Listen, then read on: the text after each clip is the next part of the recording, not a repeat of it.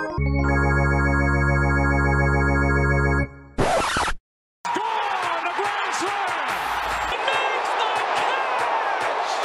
is high, it is far, it is gone to win the game. The Mets are on their way back.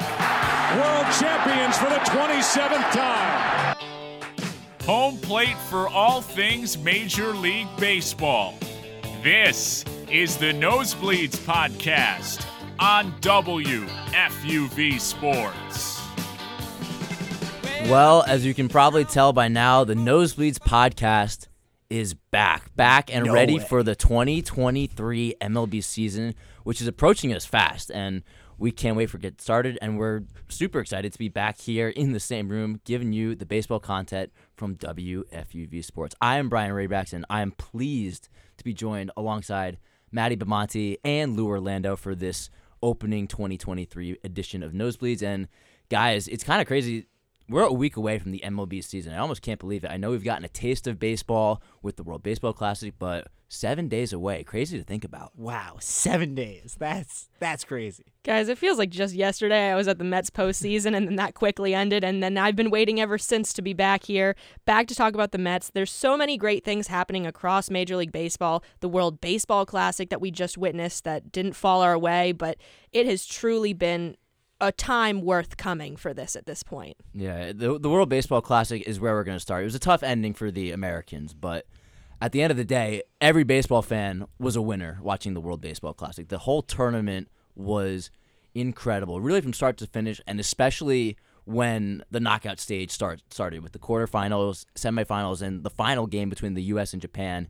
All of it was excellent, and there was a lot of talk with the injuries and how these games might have been meaningless, but it certainly did not seem like that from the energy that was brought from the crowd and the pace of play that these games were at. These really felt like some of the most important games you were watching as a baseball fan, and all the players were super invested in it. And I think, guys, we have to start with the fact that how incredible this tournament was, and really every baseball fan should have been amazed watching what we saw. Oh my gosh, yeah. It was, you heard it from every single player playing, that they loved playing, they were proud to be representing their countries, and they couldn't have thought of a better way to spend their off season at that point. And so to hear all of this positive feedback from the players themselves really shows that they want to continue doing this, because we had that hiatus for a little while, and now that it's back and going to happen again in 2026, it was just crazy and absolutely amazing to see. I think there were 5 million viewers for the USA-Japan game, which was the most that the World Baseball Classic ever saw.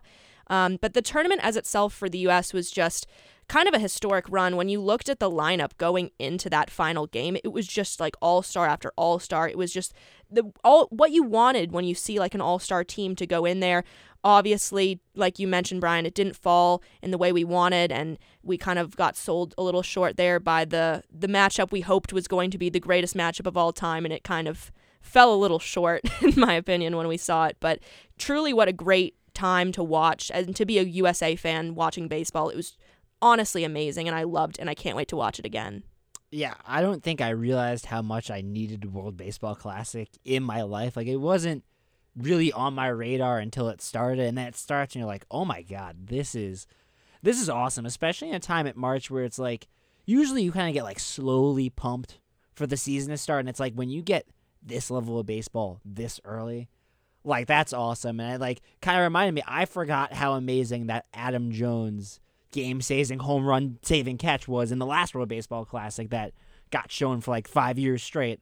It's like, yeah, I forgot how electric these moments were. And you talked about like All-Star Game. What's the biggest complaints about All-Star Games? Is that they don't really mean anything. There's not like, you're seeing the best players, but it doesn't feel like a super competitive game. And this felt like the Olympics, which baseball doesn't have, right? This felt like getting the best athletes together, making an absolute super team, but then also having it be like they're playing for the World Series. And that was what was so awesome. And the atmospheres of these games were crazy. You had Trey Turner hitting the grand slam in the quarterfinal game, and he said that was the loudest crowd I've ever heard. That was one of the biggest hits of my life. Mike Trout saying this is the most fun he's ever had playing baseball. So when you have top guys like that talking about how great this tournament is, it really is a great thing for the World Baseball Classic, and we're only getting it in 3 years. I think it's usually 4 years apart, but with the layoff with COVID, it's kind of crazy. 6 years we went without the World Baseball Classic, and now having it this year. It was really refreshing and really just a great way to spend the off season, because spring training can drag a little bit. The games don't mean a ton. Guys are just getting reps in, but to see meaningful baseball in March, just absolutely incredible. And some of these games were amazing. The final game between the U.S. and Japan was terrific. And the key moment, as Maddie kind of alluded to a second ago, was the Ohtani and Trout matchup at the end. As someone who has been an avid baseball fan for a long time, seeing those two go up against each other, I really was able to take in that moment, because we may never see those two face off again as a hitter and a pitcher against each other. So I thought it was a really cool moment, and a really when Ohtani's a Yankee, then we get to see all that's a whole different conversation. But with Ohtani and Trout going up against each other, and the at-bat, too, it meant the whole tournament came down to Trout and Ohtani. I mean, you can't script that any better. You can't do it. You can't. And when it came down to it, like with the Schwarber home run, that was just absolutely great to see. And then you follow it up, and it just set up so perfectly. Yu Darvish just doesn't do what he needs to do. Ohtani comes in, walks Jeff McNeil, and then you're there. You get Mookie Betts, who just absolutely skies it and doesn't do anything with that. And you get Trout. You get exactly what you wanted the entire time.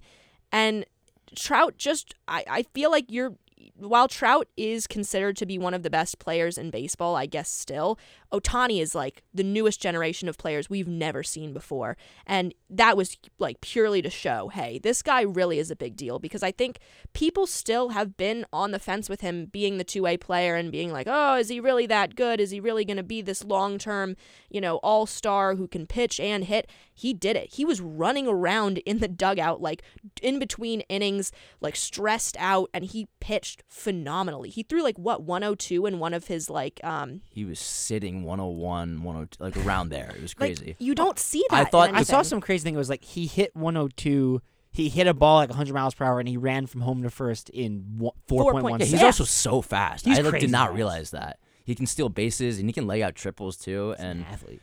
And I think the craziest thing about the Trout-Ohtani matchup was the fact that he was just throwing fastballs like right down the middle. He was challenging Mike Trout, and Trout was not touching him. They were just Trout blowing was never fastballs touching right that by fastball. one of the best hitters And then in the league. He was like, okay, I'll go 89 slider that breaks 3 feet off the plate on you. Try and hit it. It's just absolutely ridiculous to watch, because I honestly, and I remember going into the game, I wasn't even sure if he was going to fully pitch, because I think there was like some rumors, is he going to pitch in this last game, or is he just going to stay as a hitter for this? And he ended up pitching, and I'm so glad he did, because genuinely, Japan had a phenomenal run as well. And while we could talk all day about the U.S., Japan I would say that Japan-Mexico game was one of the most enjoyable games to watch, just because of how thrilling both teams were. I loved watching Mexico in this tournament.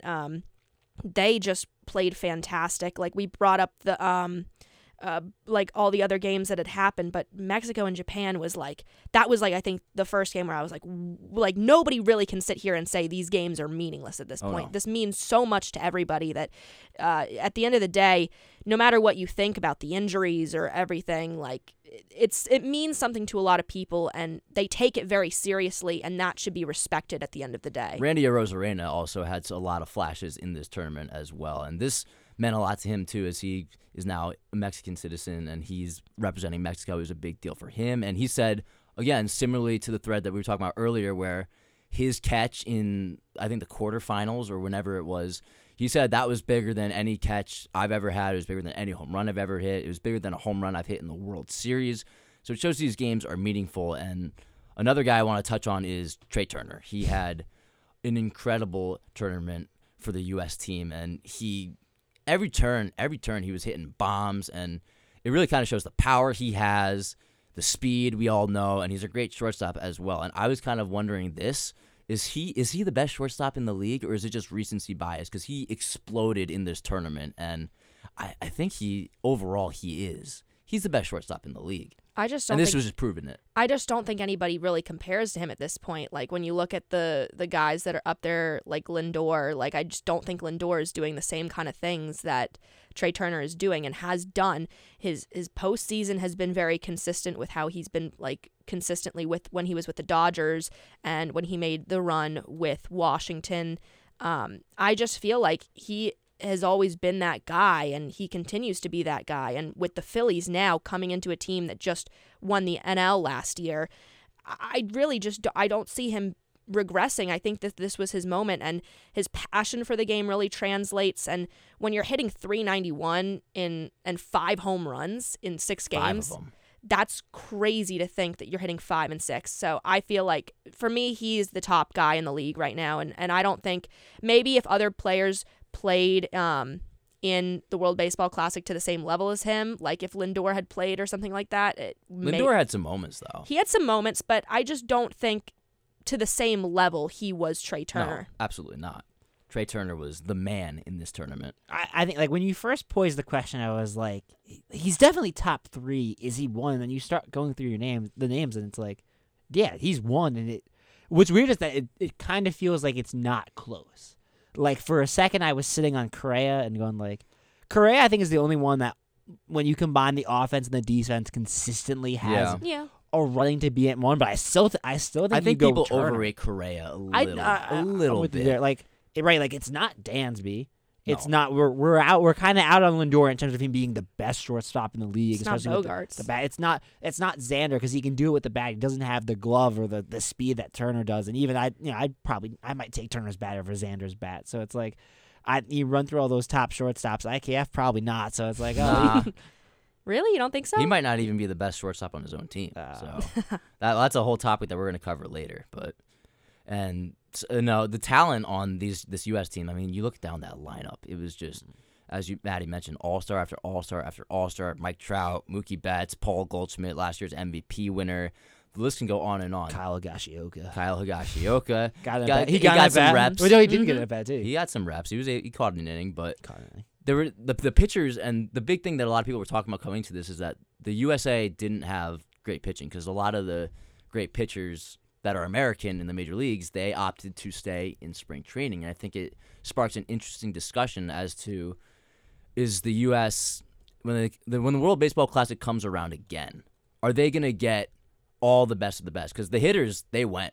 But the pitchers, it's a different story. I think Max Scherzer talked about how there's just no way he could pitch in the World Baseball Classic, because when he's doing spring training, he's ramping up for the regular season. His arm wouldn't be able to handle a meaningful, crucial game like in the World Baseball Classic. So I think it's an interesting discussion as to pitchers in the future. Are they going to be willing to join the World Baseball Classic in the same way that we saw people from other countries do it? I think, right, as far as we know, no pitcher suffered arm injuries, right? I know Edwin Diaz had some pitchers suffered other injuries. Yeah. Others, but in terms of the actual act of pitching and the care of their arm, we'll have to see it'll be curious to compare the stats of the pitchers that pitched in the World Baseball Classic during the regular season with those who sat out and just ramped up, because it does make a ton of sense, right? Pitching is, you really want to make sure you're good and you get ramped up, and that's why there's so much focus on, like, even you'll see the Yankees, right? Like, they won't let guys pitch super deep those first couple of weeks of the season, even when they have a full spring training, where it's like sometimes they use April as like mini spring training. So I am not surprised that a lot of pitchers are cautious about joining the World Baseball Classic, but I do think, you watch how electric this series was and how these clips on YouTube, on TikTok, are getting some of the most clicks that baseball's ever gotten. And right, we're talking about baseball as a sport that's fallen behind basketball and football and needs to get back up there. And it's like, you see that environment and you compare that to, I could just be toiling away in spring training playing a doubleheader against a college team or against the Pittsburgh Pirates. You're like, yeah, I think I might go to the World Baseball Classic, because where are you going to get that energy and that vibe in March? Yeah, I kind of agree. I don't really see many pitchers being willing to go in 2026, just because, like you mentioned what Max Scherzer said, I think a lot of pitchers kind of share that mentality of like, I got to be healthy for my team. I don't want to waste my arm in March. Like, it's just not for me. And that's respectable. I understand it. It's a shame that it like the timing kind of works out the way it does, but I think it's just, while there were no injuries, like we said, a little too risky for pitchers, I think, as a whole, just because of how exhausted arms get so quickly. I mean, it was a shame to kind of see Merrill Kelly starting the most important game for the U.S. in the World Baseball Classic. There was a lot of disappointment felt by the fan base. But it's like, I appreciate the pitchers that did step up, that wanted to step up, were there. But I don't see this kind of changing going forward. I definitely think, right, like, you saw more dominant relievers than starters. I think that's the Oh, trend. yeah. You'll see the relievers go. I think it's easier for the relievers to get ramped up. It's less stress. It's easier, right? They don't have to pitch the 5 innings or whatever. So I think, right, you saw Diaz go on the U.S. team. You had Bednar and I think a slew of really good relievers. Like, I think we'll see a lot of really good relievers go. I think for the starters, that's the tougher thing where you're going to have slim pickings. I would agree, because the way the lineup has been looking with a lot of these pitchers, they've been going really short innings, if any. Like, a lot of them don't even go full innings. And there has been, right, because there's the managers still understand the that pitch pitchers limit. are still getting ramped up for the regular season, Right. so they can't have them go 6, 7, 8 innings. So I think for relievers, it is a great kind of launching point for them if they want to get started, if they want to get their name out there on the big stage, like to show, like, especially if you know you're going to come into a big year where you're going to go into free agency or something and you say, hey, look at my highlights from the World Baseball Classic of me pitching before the season even started, and look at how I progressed to the end of the season. I went even longer than some of these other guys. It could show like some extra reps for them that would really help them in the long run. But as for like the major starting pitchers, I just don't see it anymore. And I think another thing about the World Baseball Classic that's great, you mentioned eyes on the product and the big stage. This is a really useful way to get people some looks. And we saw that the Tigers signed a guy, I believe, a pitcher who had a good performance in the World Baseball Classic, and they signed him. Yeah. So it's a really effective way, and I think this year was a reminder that this World Baseball Classic is a big deal, and a lot of people watch it, a lot of people care about it, and I think it can incline more people to join in future seasons, such as 2026. And honestly, after the World Baseball Classic we saw, 2026 can't come soon enough. But that'll wrap up our World Baseball Classic talk, as we have a regular season coming up next week. Opening day is a week from today, as we're recording on Thursday, March 30th is opening day, and there's a couple of decisions that both New York teams still have to make. We're going to start with the Mets, and the Mets are kind of filing out their roster. Their roster seems a little bit cut and dry, but they've been making some interesting moves as of late. Francisco Alvarez maybe had an outside shot to make the roster at the start of the season, a catcher who they're very high on, one of their top prospects. Saw a little bit of time at the end of the season last year, but he got assigned to AAA as he had a rough spring training. Went 3 for 28, 107 batting average. So the way it's looking, Maddie, it's going to be a tandem of Omar Narvaez, who they signed in the offseason, and Tomas Nido behind the plate for the Mets, barring any injury that occurs. Yeah, I kind of saw this coming from a mile away with Alvarez, just because when they brought him up last season, I don't know if he was kind of ready for the majors in the way that he really should have been. Like, he was obviously electric in the minor system, and I talked about him like nonstop, and I love the guy. I think he's great, but I just, compared to some of the other guys that they've brought up on the team, like Vientos or Beatty, he just, I don't think, has really gotten there yet with being a catcher for the major leagues. And that just takes time. It takes reps. And if he gets more comfortable in AAA again this year and they call him up in the later of the season, maybe it works out for him next time around. But to be honest, he just didn't have a good spring. He didn't really have a good spring start. I just don't see him kind of getting called up until a little bit later. But from what he's done, I think he can improve, and he's definitely going to be an asset in the future. But the Mets don't really call up a lot of their young guys that early on, really. And I don't think he had a great shot at making the roster at the start of the season anyway. I know Mets fans have really high hopes for this guy, as he's been one of the top prospects in their system for a long time now. But with them signing Omar Narvaez in the offseason, it was pretty clear that it's going to be him and Nido. Nido's going to start against the lefties, and Narvaez can start against the right-handed pitchers, and they can just kind of bounce off of each other. So that's a tandem that they're going to see. And Alvarez, I think they should wait on him. They brought him up at a weird time last year in that Braves series. It mattered. When it really mattered, and they just tossed him in there. I thought that was a little unfair. And, he had a rough spring training, and I don't really hold people to that high of a standard in spring training. I don't think a really bad spring training matters in the grand scheme of things, especially when you're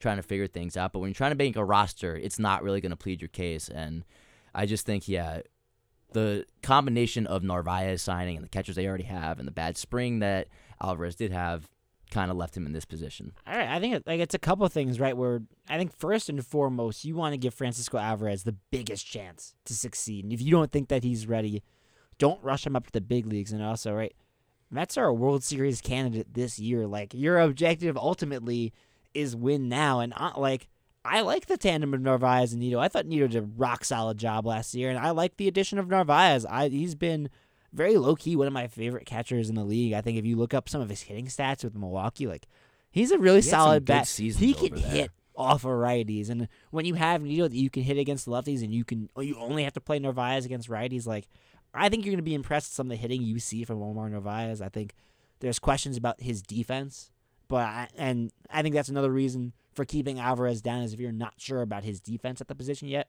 Listen, as Yankee fans, we saw it with Gary, right, where offense was so good, but biggest complaint was always the defense, and when they started to work on the defense, the bat goes away, and it's like, better to get those problems fixed now, or make sure he's at the level that you want him to be now than try to make those adjustments at the major league level. Well, that was exactly what Max Scherzer kind of said when Max Scherzer was doing his rehab with Francisco Alvarez, and he was like, the kid's really good.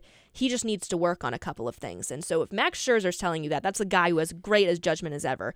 And he just honestly still needs work defensively. Like, he is just not there with some of his framing. I think he gets off with some of his pitchers when he does that. And I think that was the problem sometimes when Max Scherzer was in rehab and trying to teach him, hey, this is how you're supposed to frame me. This is how we're supposed to communicate. And he just wasn't there yet. I think with Narvaez, I'm so glad to see him because God, is anyone better than James McCann in that position? Oh, my goodness. So I wish James McCann the best of luck, but I am so glad to not see him on this Mets roster. And so I think maybe if James had still been here, Francisco might have had a better shot because I think the fans would have probably been like, look at this, like, look at what we're dealing with here. But now that he's gone and how good Omar kind of has been, and he's been that kind of guy throughout his time with other teams, he just, like, it just really didn't look right for Alvarez. And I think he'll be back. I definitely don't think this is the last time we'll see him. And I don't think the Mets are going to give him up easy. I know people always talk about the trade packages that you can get for this guy and what you're going to get. I just don't know if I'd get rid of him yet. I still feel like you haven't seen what he's really capable of before you start really offloading him to somewhere else just for a guy that you might get and then, might blow their arm out. And what are the Mets really going to need? They have a World Series caliber team already. So. I would agree with that. Yeah, I don't think there's anything they really desperately need. You can get into their closer talk now that you have a problem with. Oh, yeah. I've got a problem with their entire bullpen. Well, we know. Like, the bullpen has always been, I think, the shakiest part of almost every single team's roster. When you look across the board at Major League, it's not always going to be perfect. It's not going to be perfect, but you want it to be good. And with Edwin Diaz, it was like there. He was there. It was a sure close when you had Edwin Diaz there. And now it's kind of opened up. And to my two guys that are there, it's Robertson and Ottavino that kind of, I would say, former Yankees. Yeah, are up for now grabs for that position. And when you kind of look at it, I want your kind of opinions on this as well, but I lean Robertson, honestly, in this scenario because I just think Ottavino worked so well in, like, the 8 slot in, like, the seventh inning that to move him to a closer, I just don't feel comfortable with because I'm just a little bit worried with him in that regard. I think both have been great, but I'd rather see Ottavino set up Robertson and Robertson get that extra time to really warm up and really, like get himself centered, because some of the problems I've seen with him is he's just very erratic when he starts off pitching. Like, his first couple pitches are just wild and just not there. He can't find the zone, and he really has to settle in. The quicker we can get through that and get over with it, give him 1 inning, that's it, I think he'll settle into it better than being told, hey, you have like 1-2 innings to kind of get your groove. I think it's interesting here because there's not really a lane that the Mets can go wrong. These guys have both closed before, and they've both closed at an elite level, both former All-Stars. So it's really a tough decision here, and I understand the idea of Ottavino was so good in this spot last year, let's keep him. But Robertson wasn't necessarily the closer anywhere he was last year. He was kind of a late innings guy, but I don't believe he saved any games last year. So, no, he saved 20. That's a lie. But for the Phillies, when he went over there, he was more of a late innings guy. Big discrepancy right there. Yeah, we're going from 0 to 20. Turns out he saved a couple games. But Adam Ottavino had a great year for the Mets last year. He did. He was a lockdown reliever. He wasn't quite Edwin Diaz, but he was a really reliable guy to get That's out. funny. He was because like the perfect setup. I was on the fade Adam Ottavino train for a while. Like I was. He had a Brian he had knows a- that I do not trust. He had Adam a Ottavino, rough last but year with the he- Yankees, and then with the Red Sox, he didn't impress either. And then out of He nowhere locked with the it down Mets, he has a last great year. season. And then the other thing I'd throw out there, and I don't know if he's getting talked about too much. Brooks Raley is coming off a He really is. good Sneaky. year. Mhm. Take a look at his 2022 stats with the Rays. He had 6 saves, but the thing that's standing out to me is 2.68 ERA. Guy can strike out a couple batters. I'm wondering about him because the Rays know how to develop pitching, and he's coming off. Before that year, he had a 4+ ERA with Houston. Houston's another team that knows how to develop pitching. Like if Brooks Raley is the guy that he was last year, I'm not saying he's the closer, but that's another setup option, and that would do wonders for this bullpen because you talked about one of the great things about this Mets bullpen was you knew who the closer was until he got hurt, right? You Yep. had Edwin Diaz, and you're like, we should be able, with these arms that we have, we should be able to just get to the 9th inning, and we're good. And now that uncertainty about the 9th inning is back, because if you look at this pen, beyond those 3 guys, you're talking about like Drew Smith, John Curtis, and then you're getting to names that you really don't want to talk about. Like there's not a ton of length or depth in this pen, so you got to hope that Brooks Raley is hitting.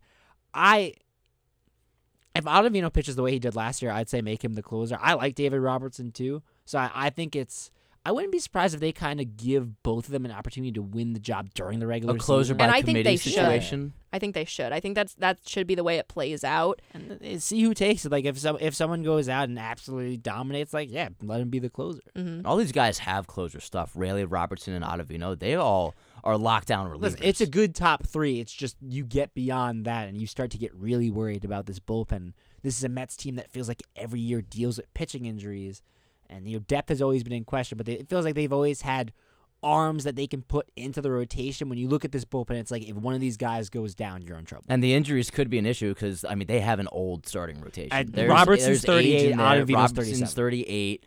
And Raley's 34. And then Your you top 3 relievers are 34 plus. And then you look at the rotation. Verlander's 40, and Scherzer's up there in age too. And Scherzer had multiple IL stints last year. Kodai Senga's 30. Senga's 32 and 30 also. Not 32, but there's interesting interesting Carrasco's things to look at 36. exactly with the pitching staff here, and it's something they're going to have to figure out. They kind of have it lined up for the start of the season, where it could be Raley, it could be Robertson, it could be Ottavino. So they seem to have that figured out. But another guy I want to touch on with the Mets is Brett Baty, because Brett Baty, it seemed like a surefire thing.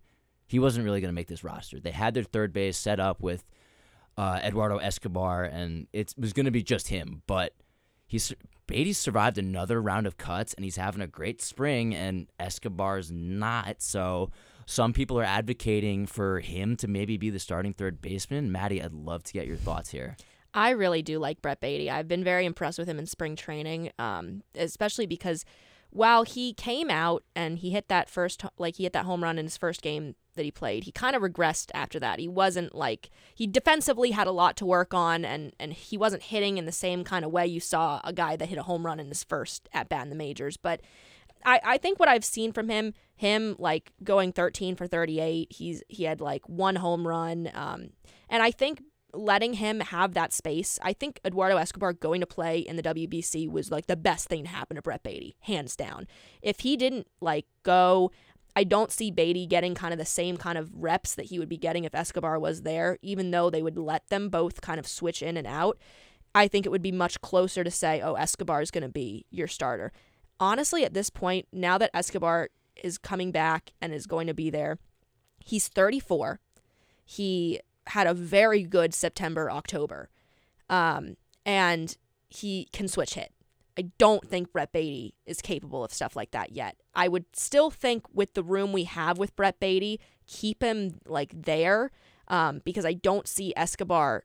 Escobar usually has an injury at some point in the season. It usually happens in that break of time, or just switch them out interchangeably. But I still feel like Escobar will probably make that opening day roster. I still think it's going to be him. I think Brett Baty could make a case for at some point in the season. I just don't think, honestly, with the spring that you had, it's an audition. And I think you have to look at, too, what Escobar accomplished last season for them. And when you're looking at what he did versus what Beatty did, I just think Escobar is kind of the stronger, safer option in terms of defense. I think offense, you could make a case for Beatty, but defensively, Beatty keeps making mistakes in spring training that he has owned up to, he improves on, but he's still making those mistakes. People don't talk enough about how good Escobar was the last 2 months He of the was season. incredible. I know, like as bad as he was offensively those first 4 or 5 months, to close out the season, he was one of the Mets' most reliable bats, and it came down to a lineup that had a lot of injuries. He kind of saved them towards the end of the season. So, like, yeah, we should not be having any conversations about Escobar being off this roster, but I do think it was a good opportunity with Escobar playing for Team Venezuela that Beatty gets to get a ton of reps, and you're talking about of this wave of top prospects for the Mets, where it's Mauricio Alvarez, Beatty's 23, he's kind of the oldest. This feels like this is the year where he could get some run, and even now as you're looking at the projected lineup, like Daniel Vogelbach's the DH for this lineup right now. I don't know if you saw the video on Twitter and Instagram that went around. He grounded out and got caught in a hot mic saying, like, I can't hit anything right now. And you already have Darren Ruff on this roster, and Mets fans do not like Darren Ruff. So, As listen, we know. if you think that Beatty is ready to play at this level, listen, it's a conversation we're going to get into, I think, a little bit later when we talk about if you're going to call up your top prospects that they have to play. Like, even if Beatty's the DH, like, there's a lane for him. If you want to DH someone else in the infield, like, I think there's a spot on this team, on this roster for Beatty to get consistent reps. I think so. And Escobar, when we're talking about him, I get he's having a bad spring, but it can't just eliminate what he did at the end of last season. I agree. And the great hitter that he's been throughout his career. So Brett Beatty, it may not be his time now, but it'll be interesting to see if guys go down or some guys aren't getting the job done. I think he plays at least 80 games this year. I think, he's got a great shot at making the roster. I mean, how long is Darren Ruff going to last if he gets off to a slow start? And that's the thing is, like, if Darren Ruff is awful, but he's in a bench role, like, you're not going to call up Beatty and have him just sit on the bench. Right, that's the thing. If you're going to call your guy up, you have to play him. I think it's a factor of Ruff probably isn't good, and Vogelbach has to continue struggling, and then it's like, well, there's an opening in our lineup, let's get Beatty in there. Yeah. I don't think you can look into spring training a ton, but if it carries over into I don't know that April and May, Vogelbach is necessarily locked. I think he's making this roster, but I don't know that he's locked into this team. Like, I know he had a couple big moments after they traded for him, but it's not like Vogelbach's ever really been like a star. Like, he's shown the flashes, he's shown the power, but for the most part, he's an inconsistent hitter. He's your walk guy. He's the guy you can he get a walk. knows how to work a walk. He knows how to work a walk. He's your first to home. But then you get him on base, and he's not. What's he great for there? Yeah, like it's just like, I like the guy. I think he's had his moments, and he's definitely impressed me in terms of where I thought he was going to start and what he's gotten to. I just don't think like that is set for the whole year, that he is going to be that DH consistently through every game this year. It's not going to happen. And I think Brett Beatty, if he really wants to get in there and he's like, hey, I know defensively I'm having this issue, put me in at DH, and you can see obviously what I'm doing offensively. I can generate some offense for you guys. And I think that's what he should aim for. I think that's what he can do. I think, though, also another guy in there, Mark Vientos, could also make a candidate for something like that, because he also has been very impressive offensively. So there's a lot of minor guys, I think, that will get a chance. But I just think that with the Mets, they don't call up these guys that really quick, and I wouldn't be shocked to see him like see these guys back down in the minors for a longer time again, just because of how hesitant they are, like you mentioned, with them, being a World Series candidate this year and really just wanting to win now and not develop talent right this second. Well, I think above all else, Mets fans have to be thrilled that he had a great spring training. I agree. And showed a lot of great signs. I mean, he's doing it with the bat. He's hitting .333, OPS at .905. That's pretty good. So I think even if he doesn't crack the roster immediately, it's got to be great that he did really well. He excelled in spring training, and the future's got to be bright for this kid.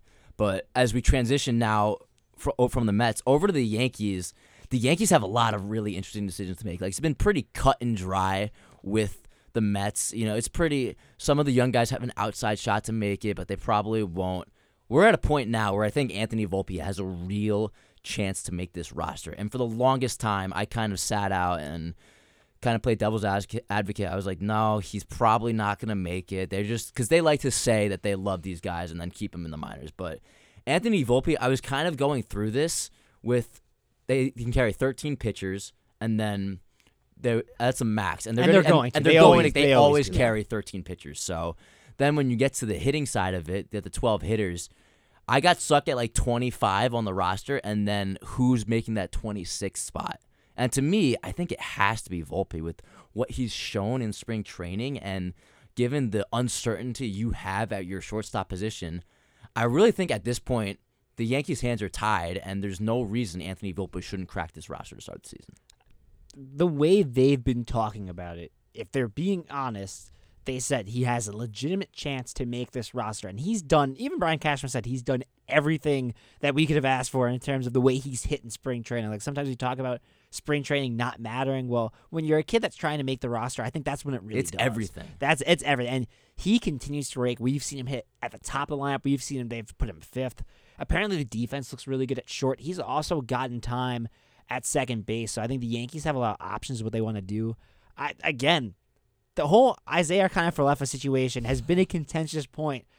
They sat him in the playoffs for defensive reasons. In important games. When it really mattered, he was not in the lineup. So I don't know if the confidence with IKF is really there. And I think they like IKF's versatility. Again, I wouldn't really have a problem. Well, the versatility that he now has. If IKF is the utility guy that plays some center field because that's what he's doing in spring training now, if he's a pinch runner off the bench, like I'm still not in love with it. But like, it'd be tough the way that Volpe's sitting to say like he doesn't deserve a shot to be the starting shortstop at a camp.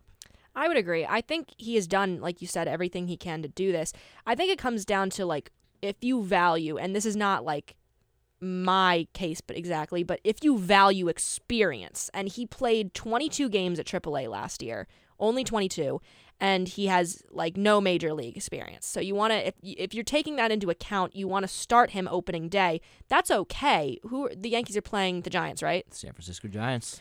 I feel like that's not a bad option. It literally just, when you think of management, what do you think management is going to value? The fact that he only played 22 games in AAA and that he's going to start like on opening day? Or would you give it to a guy like Peraza, who actually had a little bit more experience? He had 18 games he played. He looked good. If you look at his major league stats, they're good. He hit over 300, and he's a really good defensive shortstop. He got into a weird situation with playing time. His major league debut, he gets pinch hit in the ninth in a blowout against Tampa. It was awful the way they started it, and the way they kind of jumbled him around. He's had a tough spring. I know, that's one of the things where that probably hurts him. If he has a really good spring, it felt like he had the real chance to take over the shortstop job because we saw him up last year.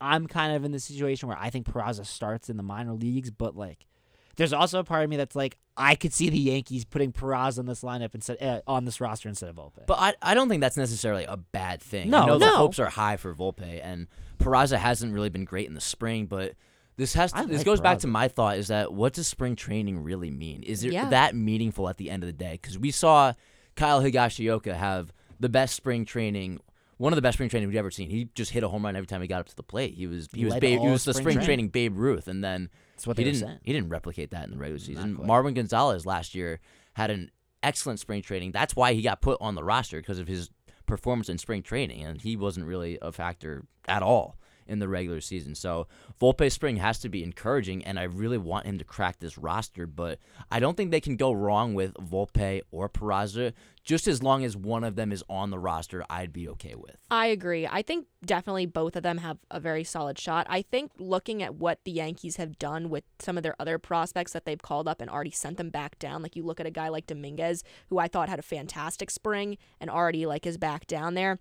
That to me, it just looks like Anthony's going to go back down again. But I don't, like you said, I don't think this is a loss for the Yankees at all. I think this is, I think both are very solid options. I think anyone's a more solid option than IK after It's this only position. a loss if neither of them are put on the roster. I would agree. Then we have a really big issue where it's what are we doing here, guys? Because Josh Donaldson's looked really bad in spring training, and you already have questions at shortstop, so it would only make sense that one of these guys goes on there as, at the very least, an insurance policy, but they should be getting consistent reps at shortstop. Because there's no real certainty there. Oswaldo Cabrera can play short, but they probably want him in the outfield. He probably needs to, right? We're talking about a crowded infield and an outfield that right now is hurt to the point where we were joking, we think Willie Calhoun or Ortega or one of these random outfielders is going to make this opening day roster because Bader's hurt, and we're not really sure what we're doing. Someone has to be on it, right? But you're talking about a crowded infield where it's doesn't seem like the Yankees are just going to move off of Donaldson. It doesn't look like they really can. It looks like they're going to give him another shot. And you have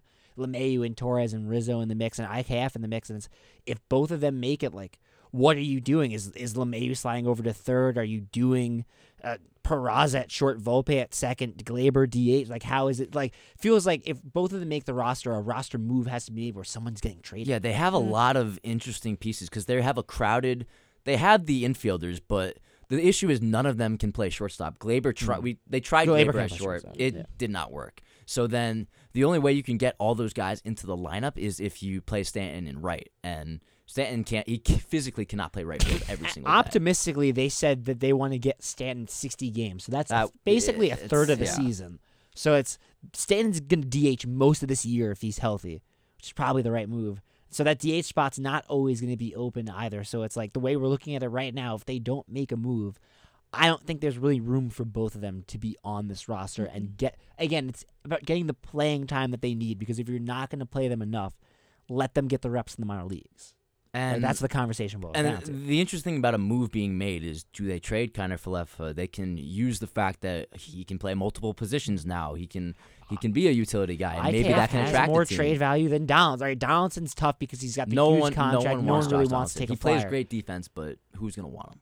At this age, someone could use Isaiah Kiner Falefa. The Yankees could even use him if it's in a versatility spot, right? So it's like Donaldson's the tough one where it's like, are you willing to lose a prospect on it? Would you want to give him a half a year, hope he hits enough where someone takes a flyer at him, and then you're only taking on $14 million of his contract because half the year's already over? Like, it might be a case where they just wait till halfway through the season at the trade deadline, try and dump him, and they don't have to dump a top prospect to get rid of him. I can kind of see this being similar to a Mets and Robinson Cano situation where they tried him out last year and he clearly just wasn't cutting it, so they just ate the rest of the contract and cut him. So I can see that happening. I know the Yankees don't like to do this and they don't like to lose out on contracts, but they're a little stubborn. They're very stubborn. But if it becomes such a hindrance to the team where he's looking as bad as he has in spring training and it carries over to the regular season, I don't think they're really going to have a choice. No, I don't think they'll have a choice either. And I just think at that point, like, when we look at all of this, you got to realize, like, at some point, when is enough time in the minors? When is enough time to be called up? And, like, what do you think is, like, the point where they're like, okay, they've had enough experience, I think they're ready for this? And I don't know if the Yankees know what they're like looking for in that respect now, just because of how talented these young guys are that you're seeing every day. You mentioned like later the trade value of IKF. I think he is like a pretty decent trade value because he could pull a couple of scenarios where he just isn't clicking with the Yankees and he just goes somewhere else as a utility player and he just does phenomenally. Like, I maybe just the Yankees is not the right fit for him.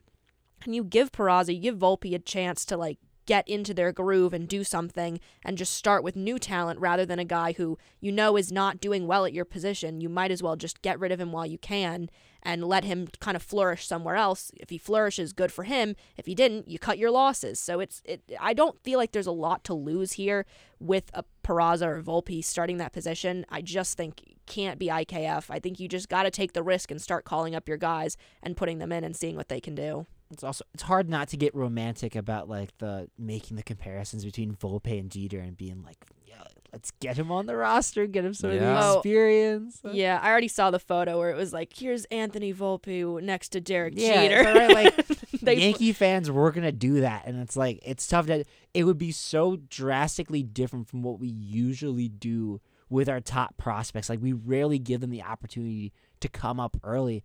I can't shake the feeling of like when Glaber first came up and he was like, what, 22? Yeah, he was younger than that. 21? He was just our 9-hole hitter, and he gets like that walk-off hit against the Astros, and that was the year where him and Andujar both came up.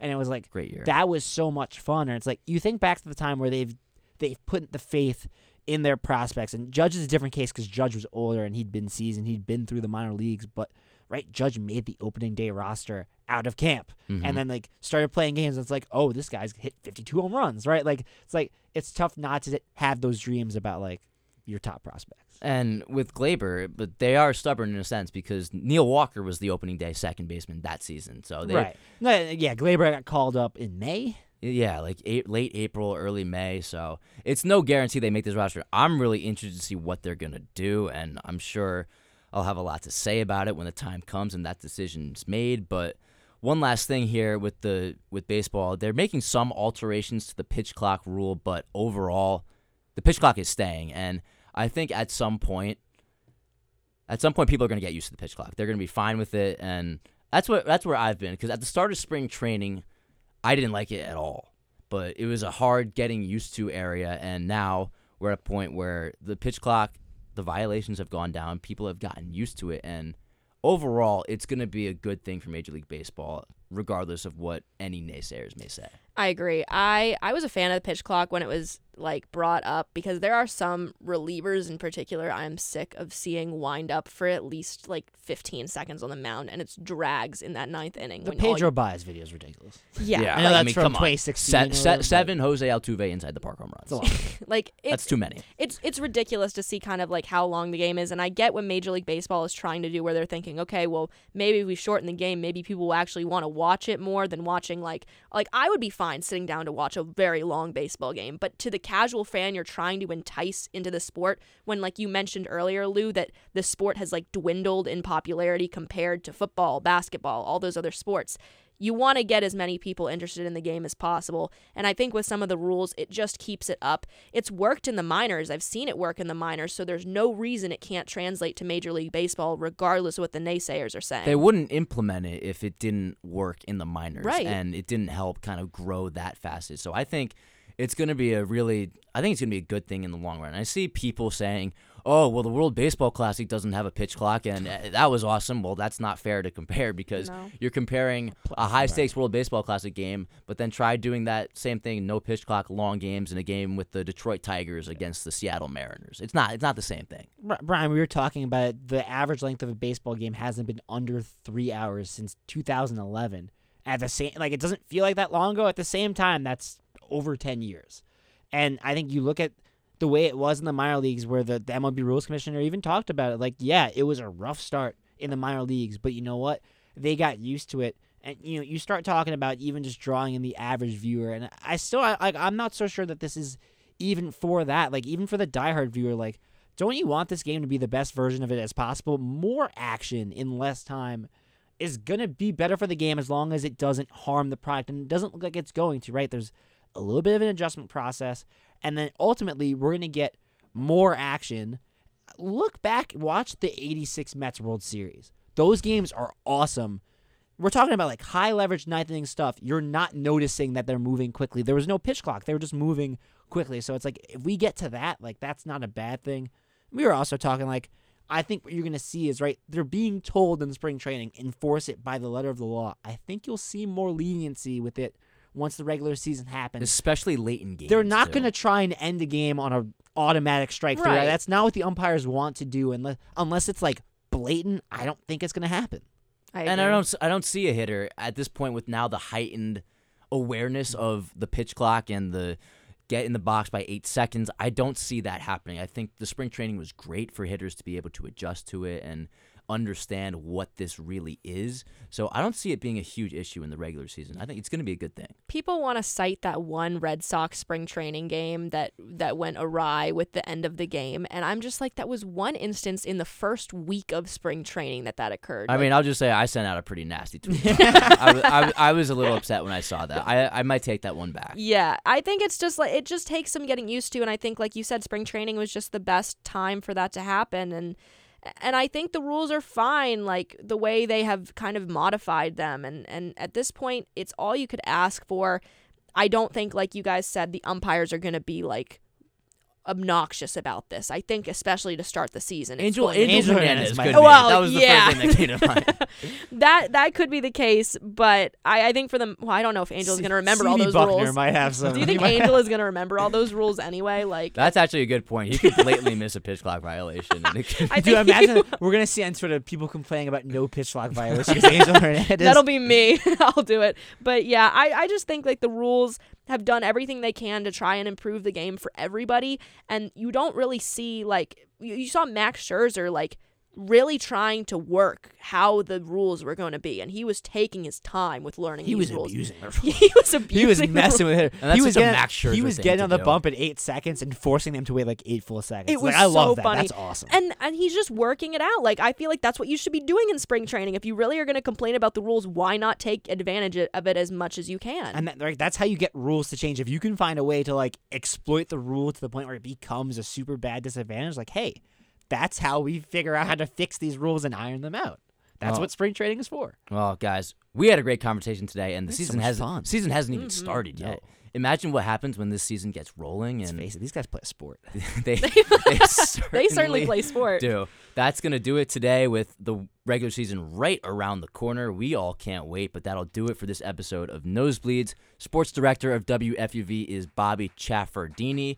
You can catch Nosebleeds on Spotify or wherever you get your podcast, but that's going to do it for today. From Lou Orlando and Maddie Bimonte, I'm Brian Rabacs. Thank you so much for listening to Nosebleeds, and it's, of course, a production of WFUV Sports.